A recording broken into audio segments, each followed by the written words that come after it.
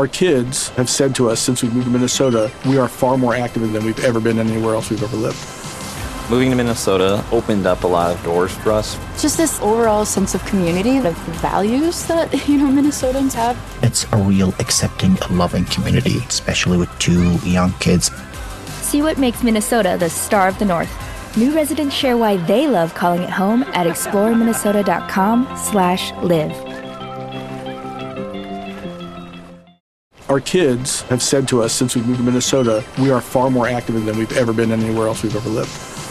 Moving to Minnesota opened up a lot of doors for us. Just this overall sense of community, of values that, Minnesotans have. It's a real accepting, loving community, especially with 2 young kids. See what makes Minnesota the star of the North. New residents share why they love calling it home at exploreminnesota.com/live. Today's episode comes courtesy of one of our patrons, Fern from Wales. This topic was her idea, so hope you enjoy the episode. And thank you to everybody who supports our show, whether it's through Patreon or just by watching. We really appreciate it.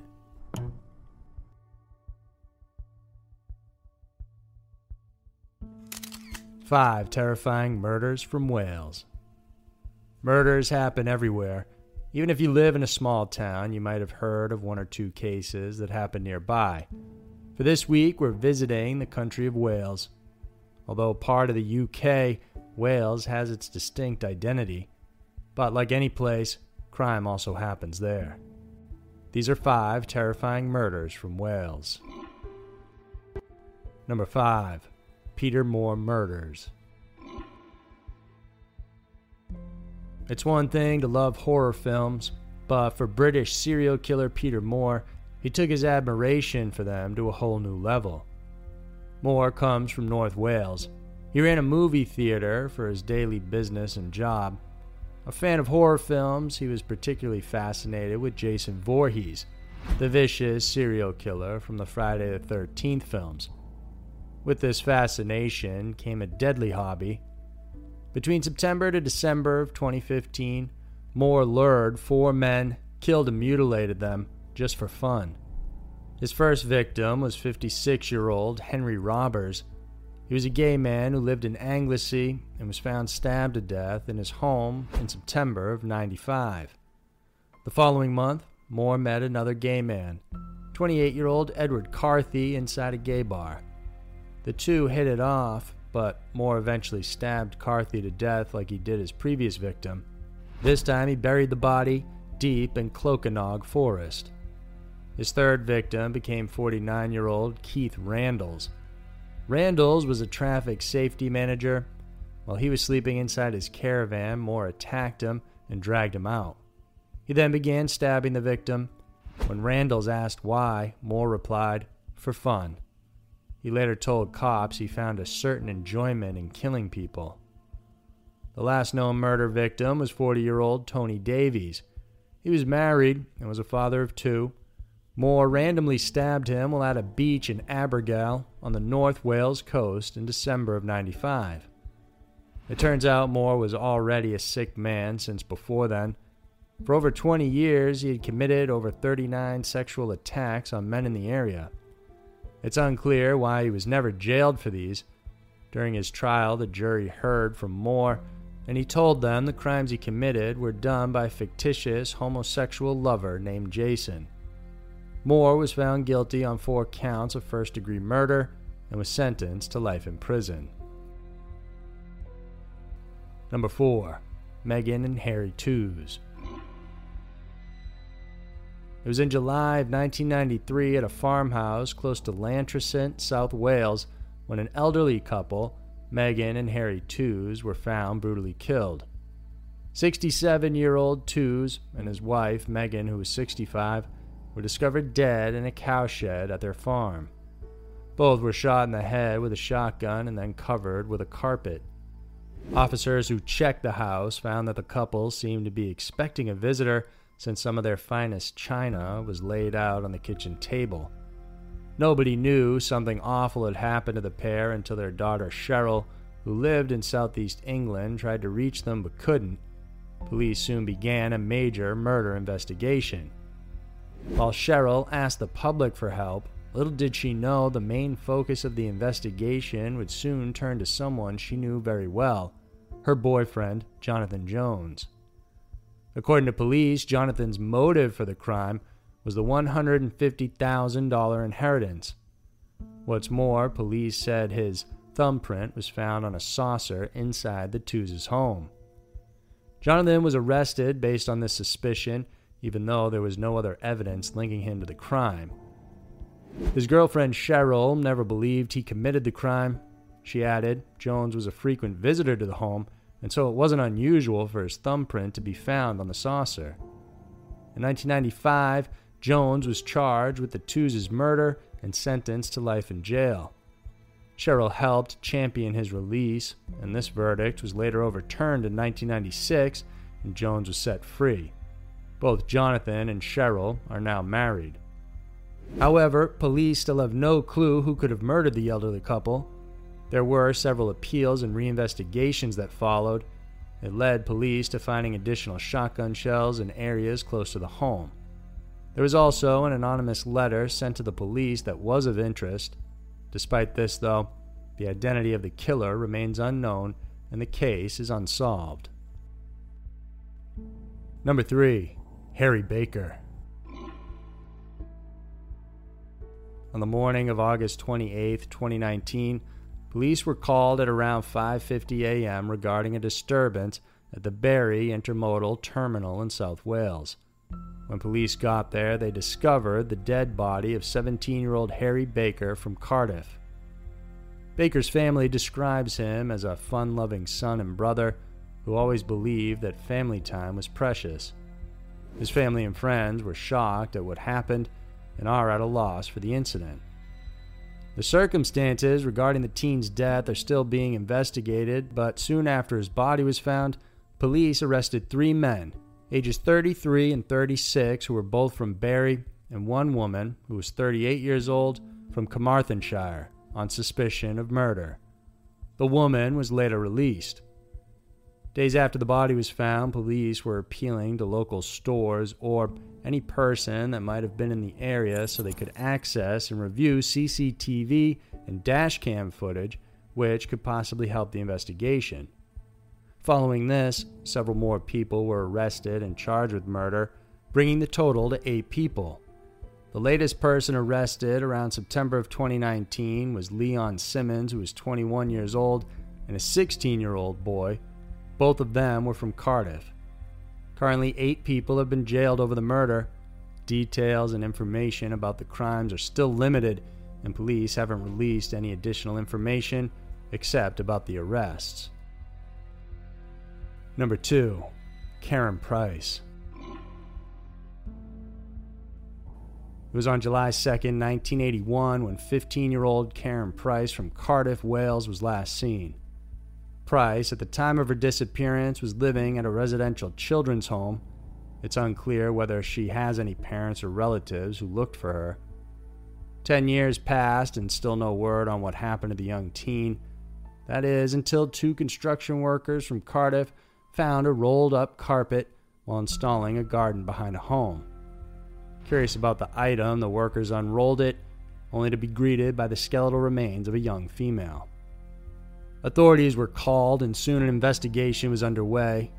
Entomologists came in to study the insect eggs around the discovery site to help determine how long the body had been there. They discovered that the young female was placed in the carpet 10 years ago, in 1981. Initial efforts to identify her were fruitless. It wasn't until Richard Neve from Manchester University made a clay facial reconstruction of the victim that her identity was revealed, and it was missing teen Karen Price. With the help of the clay reconstruction and DNA samples from her parents, police were positive the body was Price. According to authorities, Price was a runaway who had turned to prostitution during that time. In 1991, 2 men, Idris Ali and Alan Charlton, functioned as her manager and pimped her out into prostitution, and both men were arrested. Ali had his charge reduced from murder to manslaughter and was released in 1994. Meanwhile, Charlton is still in jail after being sentenced to life. In 2014, his case was referred to the Court of Appeal. There were accusations the conviction was reached with an abuse of process. Apparently, several officers from the South Wales Police were involved in the controversial murder inquiries of Lynette White and Philip Saunders, where 6 men were wrongfully convicted. Regarding the Price case, there were also breaches in the Police and Criminal Evidence Act of 1984 and the Pace Code of Practice. In 2016, the appeal was dismissed by the Court of Appeal in London. Number 1. Clydach Murders. When first responders and journalists arrived at the small town of Clydach, they thought they were there to report on a tragic fire. It wasn't until a press conference by the officers revealed the true horror behind the incident. On the early morning of June 27, 1999, firefighters rushed to a home on Kelvin Road after neighbors reported a fire. When they entered the house, they discovered 4 bodies inside. The bodies weren't just victims killed in the fire, but instead, it was apparent they were killed prior to the fire starting. The victims included divorcee Mandy Powers, who was 34, her 2 young daughters, 10-year-old Katie and 8-year-old Emily, and her mother, 80-year-old Doris Dawson. The entire family had been clubbed to death using a 4-foot metal rod before the fire was started. Mandy was discovered naked and was sexually assaulted after her death. The murder rocked the small, tight-knit community. Days and weeks following the murder, Mandy Powell's love life became the focus of the investigation. Police believe it was a crime of passion since the murder weapon was already in the home and that the killer, or killers, may have been known to the victim and family. Though Mandy was divorced, she had dated various men before, but was also involved with women. It turns out she had an ongoing affair with another woman, also a mother of 2, by the name of Allison Lewis. Initially, suspicion fell on Mrs. Lewis, including her husband and her husband's twin brother Stuart, since the latter 2 were active police officers. But no charges were ever brought against them. Then another suspect came into view, builder and scrap dealer David Morris. Apparently Morris had disapproved of Mandy's friendship with his girlfriend, Mandy Jewell. The night of the murders, Morris was seen at a pub drinking and having a fight with his girlfriend who walked out on him.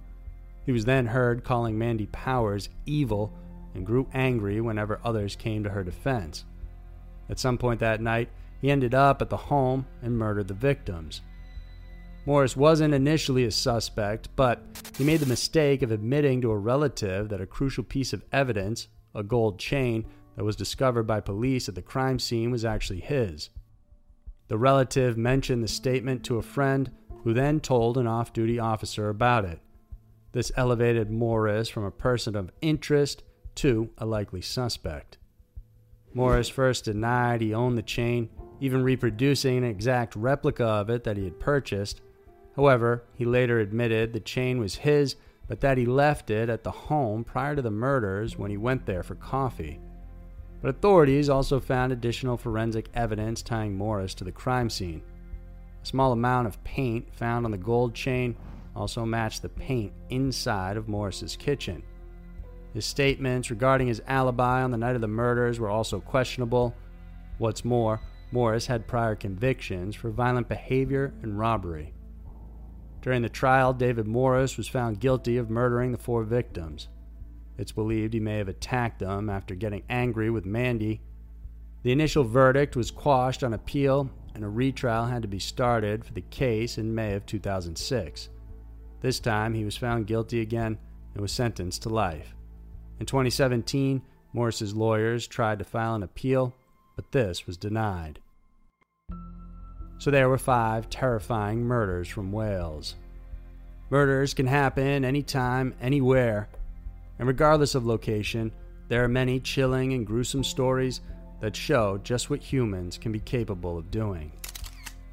If you enjoyed watching this video, then please consider supporting us on Patreon and subscribe to our channel. We have new videos coming out every Wednesday and Saturday we know you'll want to check out. Thanks again for tuning in, and I'll see you soon.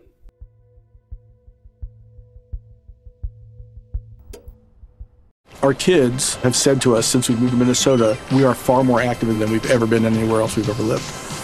Moving to Minnesota opened up a lot of doors for us. Just this overall sense of community, the values that, Minnesotans have. It's a real accepting, loving community, especially with 2 young kids. See what makes Minnesota the star of the North. New residents share why they love calling it home at exploreminnesota.com/live.